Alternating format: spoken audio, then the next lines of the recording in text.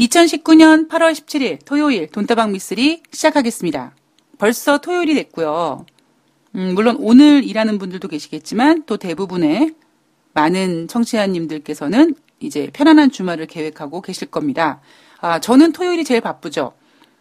금요일 뉴욕증시 점검해서 방송 올리고 강아지랑 산책 갔다 와서 내일 방송해드릴 지난주 증시 돌아보기 원고 작성하고 또 내일 올려드릴 기획방송 준비하고 그래서 뭐 바쁘다기보다 원고를 직접 손으로 쓰는 저로서는 오른손이 가장 이제 고생하는 날이 바로 토요일입니다.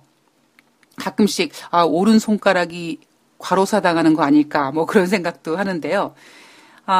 돈다방 미쓰리 청취자님 중에서 아실만한 분님께서 질문을 올려주셨는데요. 내용이 이렇습니다. 좋은 내용 알려주셔서 감사합니다. 궁금한 점이 있는데요. 제가 잘 이해했는지 모르겠지만요. 누님의 의견에 따르면 매도 포지션으로 현금을 확보해야 하는 시기로 판단되는데요. 그럼 어떤 시그널 혹은 어떤 시장 상황이 있으면 잔파도는 무시하고 장기 매수 포지션으로 전환하면 될까요? 뭐 예를 들면 트럼프 재선 실패, 브렉시트 확정 이런 이벤트 후일까요? 뭐 이런 질문을 올려주셨습니다. 첫 번째는요. 글쎄요. 아실만한 분님께서는 돈다방 미쓰리를 청취하신 지 그렇게 오래되신 것 같지는 않습니다. 왜냐하면 지금 매도하실 수 있으세요? 예. 그러니까 제가 앞서서 미쓰리는 1,200달러의 국제 금값의 저가를 받기 때문에 지금 1,400, 1,500달러에서 1,900 간다고 해도 못 사는 거죠. 그때 살 수 있는데 왜 그때 안 사고 지금 사? 뭐 이런 생각을 갖고 있는 것처럼 매도도 마찬가지거든요. 그때 매도했어야 되는데 매도를 못 했어요. 지금 매도 하실 수 있는 분들이 과연 얼마나 되실까요? 예, 저는 그렇게 많지 않다고 생각을 합니다. 그래서 제가 내일 방송에서 이제 팔지 못한 분들, 지금 갖고 계신 분들 어떻게 해야 되는지, 지난번에는 현금 갖고 계신 분들이 어떻게 해야 되는지를 말씀드렸다면, 이제 내일 방송에서는 팔지 못한 분들이 어떻게 해야 되는지에 대한 이야기를 좀 해드릴까, 지금 일단 생각을 하고 있는데요. 매매는요, 다 각자 다릅니다. 그러니까 매매를 누군가의 매매 방법을 따라 한다라는 거는요. 어느 정도까지 내가 주식을 배우고 어떤 시장을 익히는 거 정도까지는 내가 따라갈 수는 있지만 결국 어느 시점에서는 가장 본인에게 적합한 매매 방법을 찾아내야 되는 것이 제일 중요하거든요. 뭐 이런 거죠. 만약에 저는 단타를 좋아하는데 제가 하는 일이 하루 종일 모니터를 볼 수 없는 일을 하고 있다면 아무리 제가 단타를 하고 싶어도 바로바로 매매를 할 수가 없기 때문에 그런 매매 방법을 택하면 안 되는 거죠. 그죠? 그리고 나는 장기 투자 성향을 갖고 있는 사람이야 라고 하는 분이 와, 돈다방 미쓰리를 들으니까 미쓰리가 막 단타를 얘기하네? 그럼 나도 단타해야지 라고 하면 안 된다라는 거죠. 자, 그러나 제가 항상 말씀드리지만 주식 매매라는 것을요. 어떤 매매 방법을 일반화할 수는 없습니다. 여러분들께서 미쓰리 괜찮아. 뭐 모든 사람들의 입맛을 그렇게 다 맞춰주려고 하니 그냥 대충 평균치만 얘기해주면 알아서 들을게 라고 생각하시는 분들도 계시겠지만 안타깝게도 저는 제 생각으로는요. 주식 매매에서 어떤 기본되는 평균 매매 방법은 전 없다고 생각합니다. 우리가 뭐 예를 들면 홈쇼핑에서 옷을 판다. 그러면 뭐 55 사이즈, 66 사이즈, 77 사이즈, 88 사이즈, 99 사이즈 이렇게 사이즈로 있죠. 우리는 그걸 기성복이라고 하죠. 그러면 대충은 맞잖아요. 그죠? 66 사이즈? 괜찮아.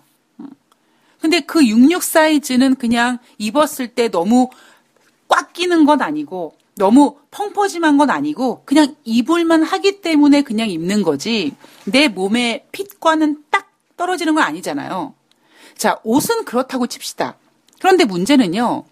돈과 관련된 주식 매매는 기성복이 되면 안 된다라는 거죠. 그래서 여러분들께서 미쓰리가 뭐 어떤 매매 방법에 대해서 전해드린다든가 뭐 이런 이야기를 들으시면서 제 매매 방법을 따라 하시는 게 아니라요. 아, 시장에는 이렇게 매매하는 게 있구나.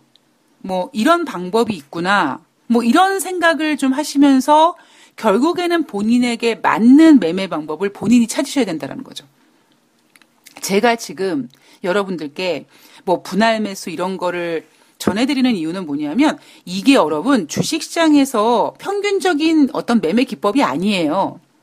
제가 그러잖아요. 이거는 제가 이 바닥에서 증권 바닥에서 20년 정도 있으면서 증권회사의 브로커로 근무하면서 제가 개인적으로 투자금을 받아서 매매하면서 제 돈도 날려가면서 매매하면서 코스피, 코스닥 전 종목을 다 매매해 보면서 분차트, 뭐 월봉 차트, 주봉 차트 다 매매해 보면서 저에게 가장 적합한 매매 방법을 제가 저를 위해서 어찌 보면 찾아낸 거거든요.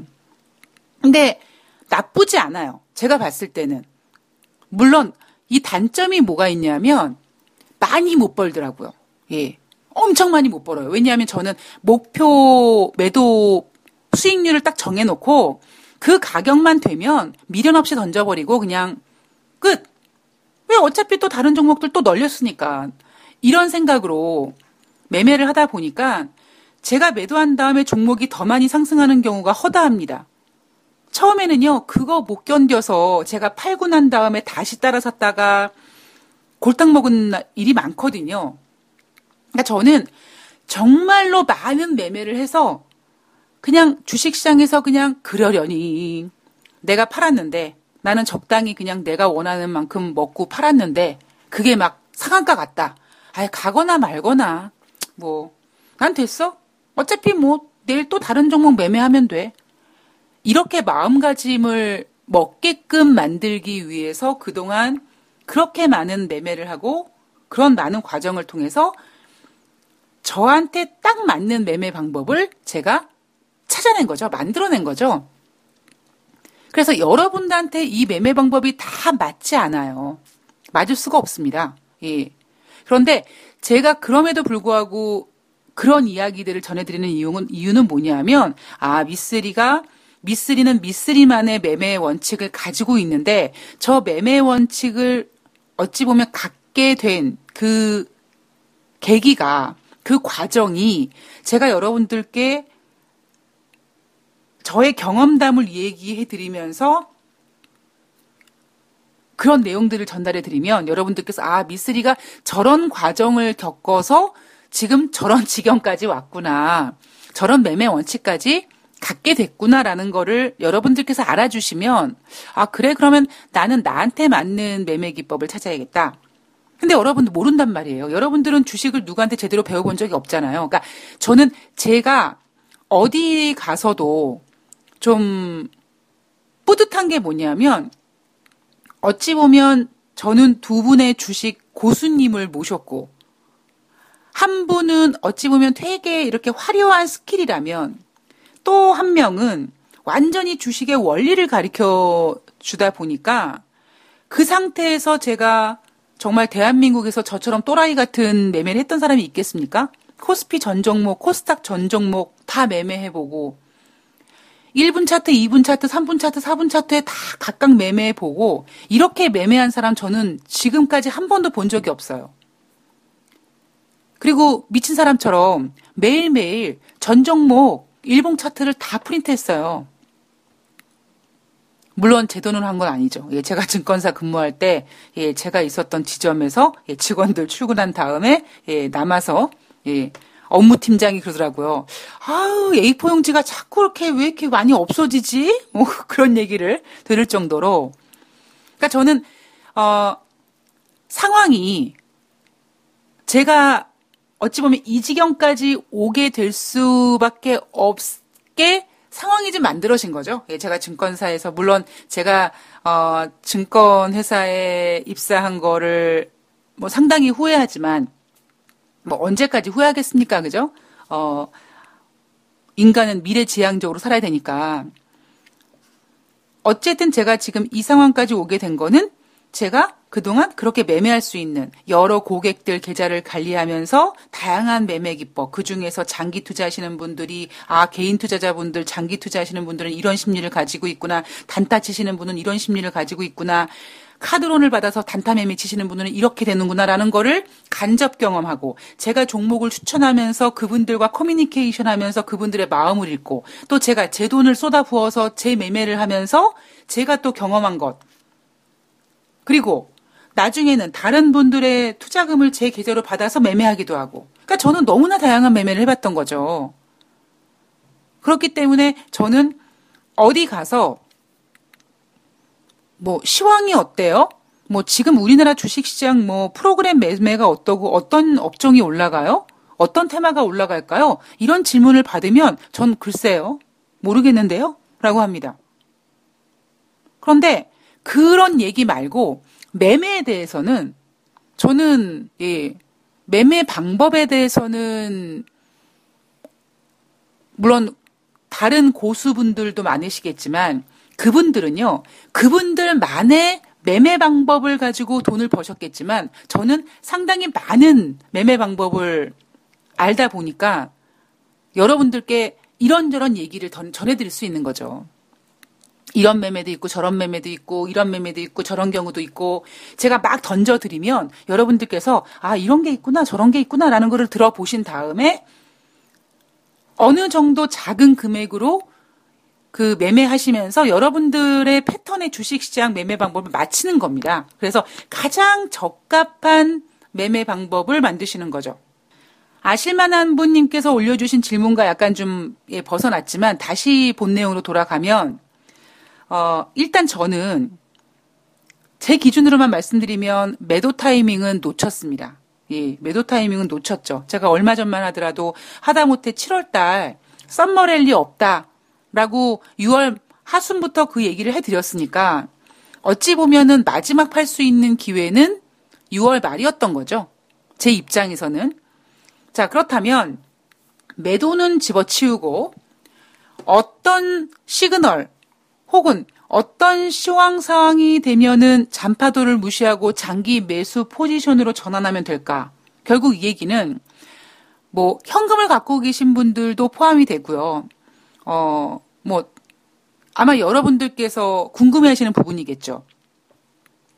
미쓰리는 트럼프 대통령 재선이 안 된다는데 그럼 트럼프 대통령 재선이 안 되면 주가가 하락할 거고 그때 사면 됩니까? 아니면 10월 말에 영국이 브렉시트가 되면 그때 사면 됩니까? 이렇게 질문해 주셨는데요. 여러분들이 이벤트에 초점을 맞추지 말고요. 시장에 초점을 한번 포커스를 맞춰보세요. 예. 여러분들이 굳이 가만 있어봐. 트럼프 대통령 재선에 실패하면 그러면 미국 대선이 언제죠? 미국 대선이 2020년 11월 6일인가요? 8일인가요? 그렇게 알고 있는데 그럼 그때까지 기다렸다가 트럼프 대통령이 재선에 안 됐어.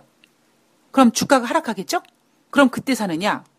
아니면 당장 10월 31일 날 영국의 노딜 브렉시트가 결정이 나면 주가가 하락하겠죠? 그럼 그때 사느냐? 이벤트에 포커스를 맞추지 마시고요. 시장이 보여드릴 겁니다. 예. 시장이 나 무서워서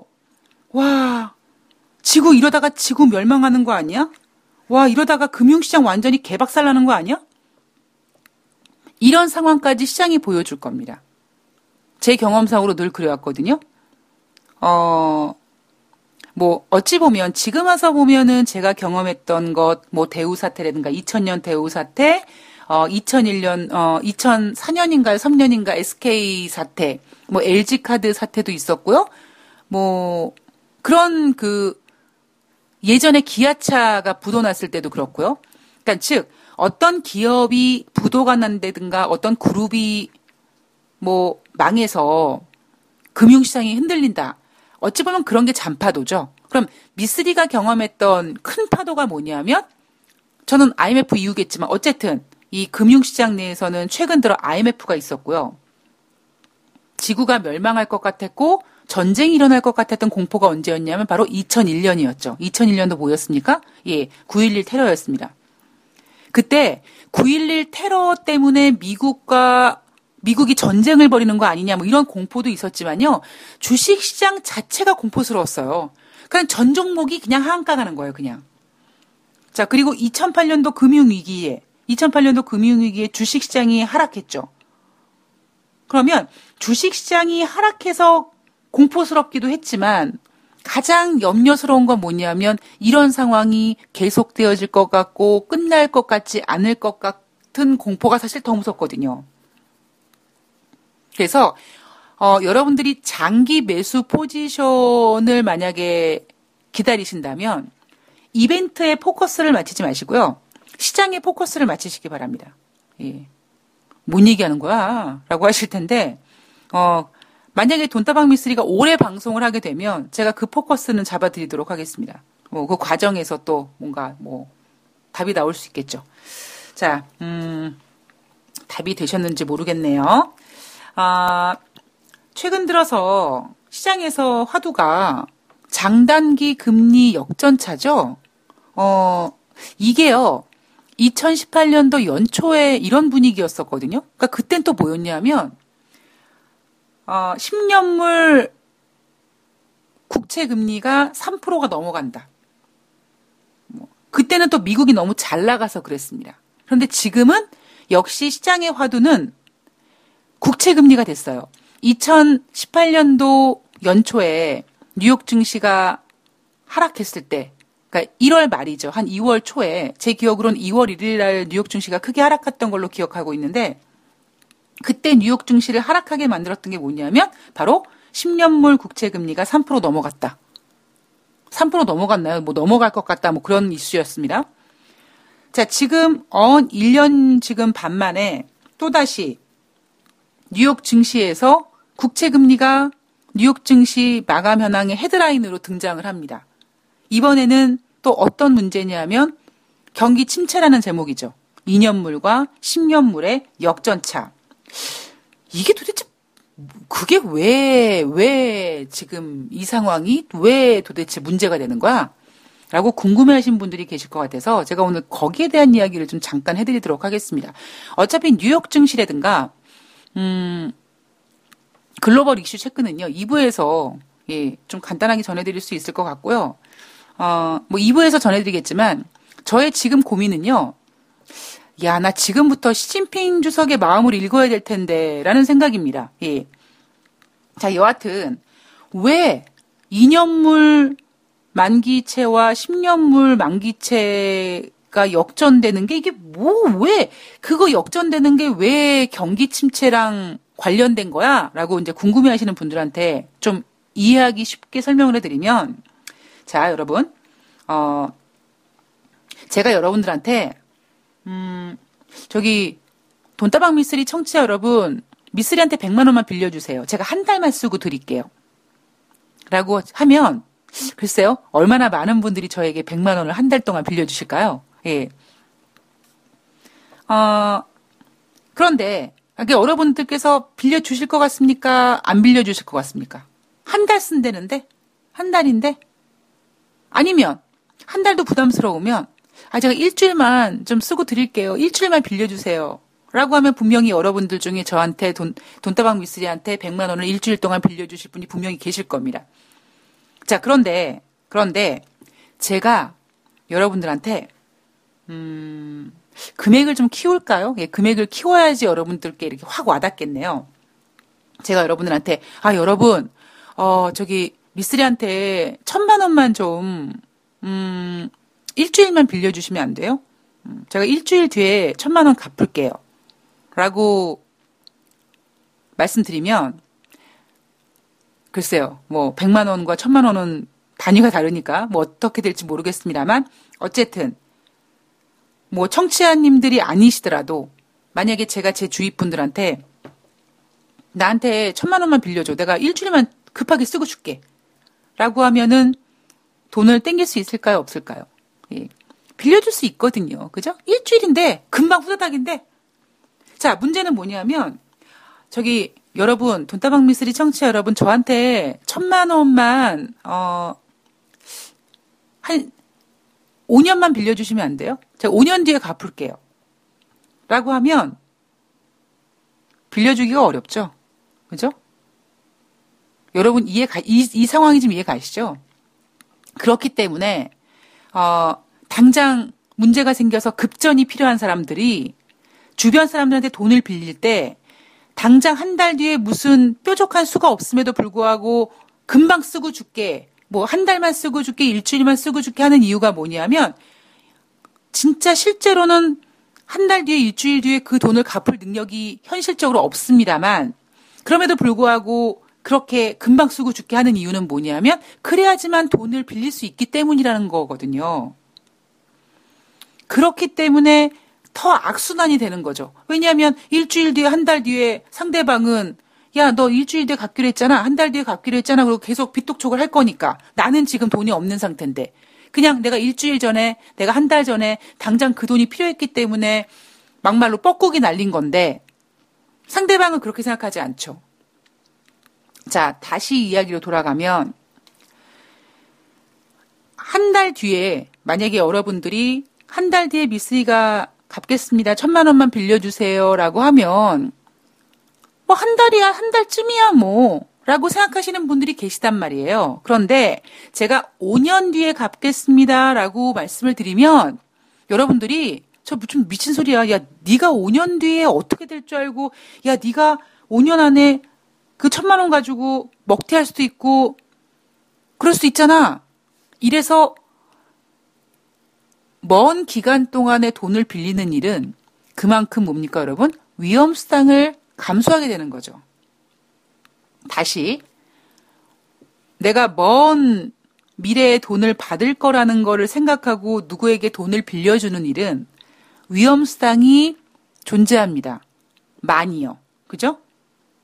아니 5년 안에 튀면 어떡해요? 도망가면 어떡해요? 연락 끊어버리면 어떡해요? 돈다방 미쓰리 안 하면 어떡해요? 한 달은 몰라요. 한 달은 아예 설마 저 가시나가 한 달 안에 튀겠어? 라고 하기 때문에 한 달은 가능할 수 있을지 모르겠습니다만 5년은 다른 거죠. 자, 그것처럼 미국이라는 나라에서 채권을 발행하는데 2년의 채권은 어떻게 되겠습니까? 짧잖아요, 2년이란 기간은.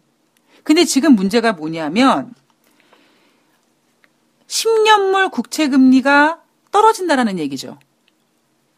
그죠? 왜 10년물 국채가 떨어질까요? 자, 이겁니다. 돈을 빌릴 때 내가 만약에 한 달만 쓰고 줄게요 라고 할 때는 아유 저기요 제가 뭐 좀 현금 여유가 없으니까 이자는 없어요 뭐 이렇게 그냥 한 달만 잠깐 쓰고 줄게요 라고 땡기겠지만 만약에 5년을 빌려주겠다라고 하시는 분이 계신다면 그때는 무이자가 아니라 5년만큼의 이자를 분명히 받아야 되는 거죠. 5년만큼의 이자를 받지만 그럼에도 불구하고 떼일 가능성이 있죠. 기간이 워낙 기니까. 자, 그것처럼 미국의 2년물 금리보다 지금 10년물 금리가 떨어지는 이유가 뭐냐면 10년이니까 당연히 금리가 2년물보다 높아야 된다는 겁니다. 리스크를 갖고 있으니까요. 그죠? 물론 제가 지금 돈을 빌리는 거와 비유를 했기 때문에 약간 헷갈리실 수도 있는데 같은 상황, 같은 그 문맥이라는 거죠. 같은 상황이라는 겁니다. 2년이라는 시간은 뭐 금방이니까 그렇게 비용 부담이 그렇게 많지 않다면 10년 뒤에 내가 이제 상환하는 그 채권이 어떻게 될 줄 알아요? 막말로 10년 안에 미국이 망할 수도 있고 10년 안에 전쟁 날 수도 있고 기간이 길어지면 길어질수록 그 기간 안에 무슨 일이 일어날지 모르다 보니 리스크가 많이 잔존합니다. 그래서 그 리스크를 반영해서 10년물 금리는 당연히 10년물 아래에 있는 채권들보다는 금리가 높아야 된다는 거죠. 근데 지금 문제가 뭐예요? 10년물 금리 채권 수익률이 지금 떨어진다는 거예요. 자, 여러분 주식은 왜 올라가요? 사려고 하는 사람이 많아지기 때문에 올라가는 겁니다. 주식은 왜 떨어져요? 팔려고 하는 사람이 많아지기 때문에 떨어지는 거예요. 결국 어떤 돈이라는 녀석은요. 마찬가지로 수요와 공급이기 때문에 한쪽에 몰림 현상이 많아지면은 가격이 상승할 수밖에 없고요. 만약에 가격이 몰리지 않는다라는 뜻은 그만큼 매력이 없다라는 거거든요. 지금 10년물 국채 금리가 떨어진다는 얘기는 그만큼 10년물 국채가 메리트가 없다는 얘기입니다. 그 얘기는 뭐냐면 이제 한 10년 정도 뒤에 경기가 되게 안 좋아질 건데 굳이 내가 왜 10년 뒤에 안 좋아질 거를 지금 내가 왜 사? 그럴 필요가 뭐가 있어?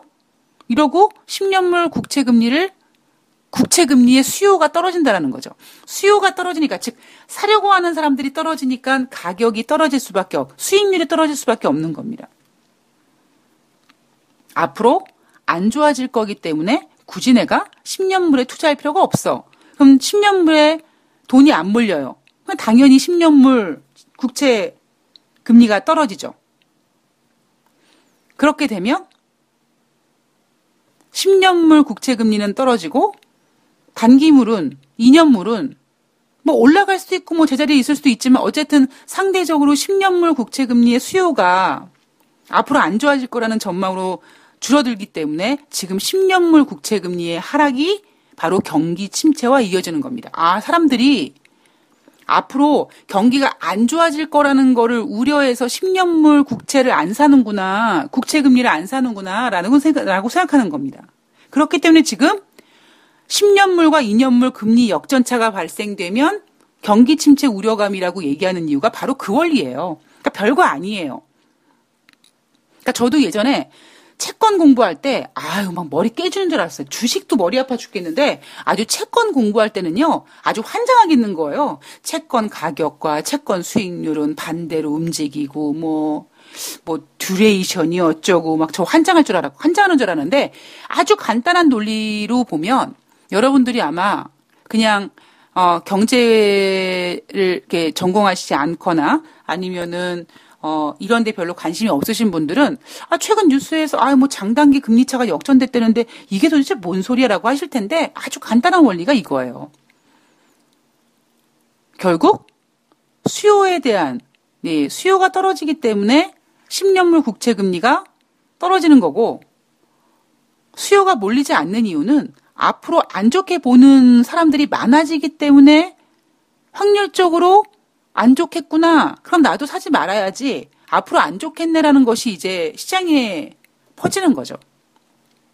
그렇기 때문에 2년물과 10년물의 금리 역전이 경기 침체의 어떤 현상이다. 전조현상이다라고 이야기들을 하는 겁니다. 이해가 되셨나요? 예, 제가 좀 쉽게 풀어드린다고 풀어드렸는데 예, 저도 좀 제가 이렇게 방송을 녹음하고 제 방송을 가끔씩 들어보면 뭔가 생각과는 달리 좀 말이 장황해지는 경우가 있더라고요. 자, 어쨌든 2년물과 10년물의 금리 역전차, 돈을 빌리고 그것 때문에 더 헷갈리실 수 있으실지 모르겠습니다만 그냥 간단하게 수요가 줄어들기 때문에 국채 금리가 떨어지는 거고 그 수요가 떨어지는 이유는 그만큼 미래에 좋지 않을 거기 때문에 굳이 내가 미래를 보고 10년물을 살 필요가 없어. 이렇게 수요가 줄어들기 때문이다. 이렇게 생각하시면 지금 진행되고 있는 상황이 좀 이해가 되실 거라고 보고 있습니다. 자, 2부에서 뉴욕 증시 간단하게 볼 거고요. 그리고 글로벌 이슈 체크도 짚어보도록 하겠습니다. 이제 2부에서 뵐게요.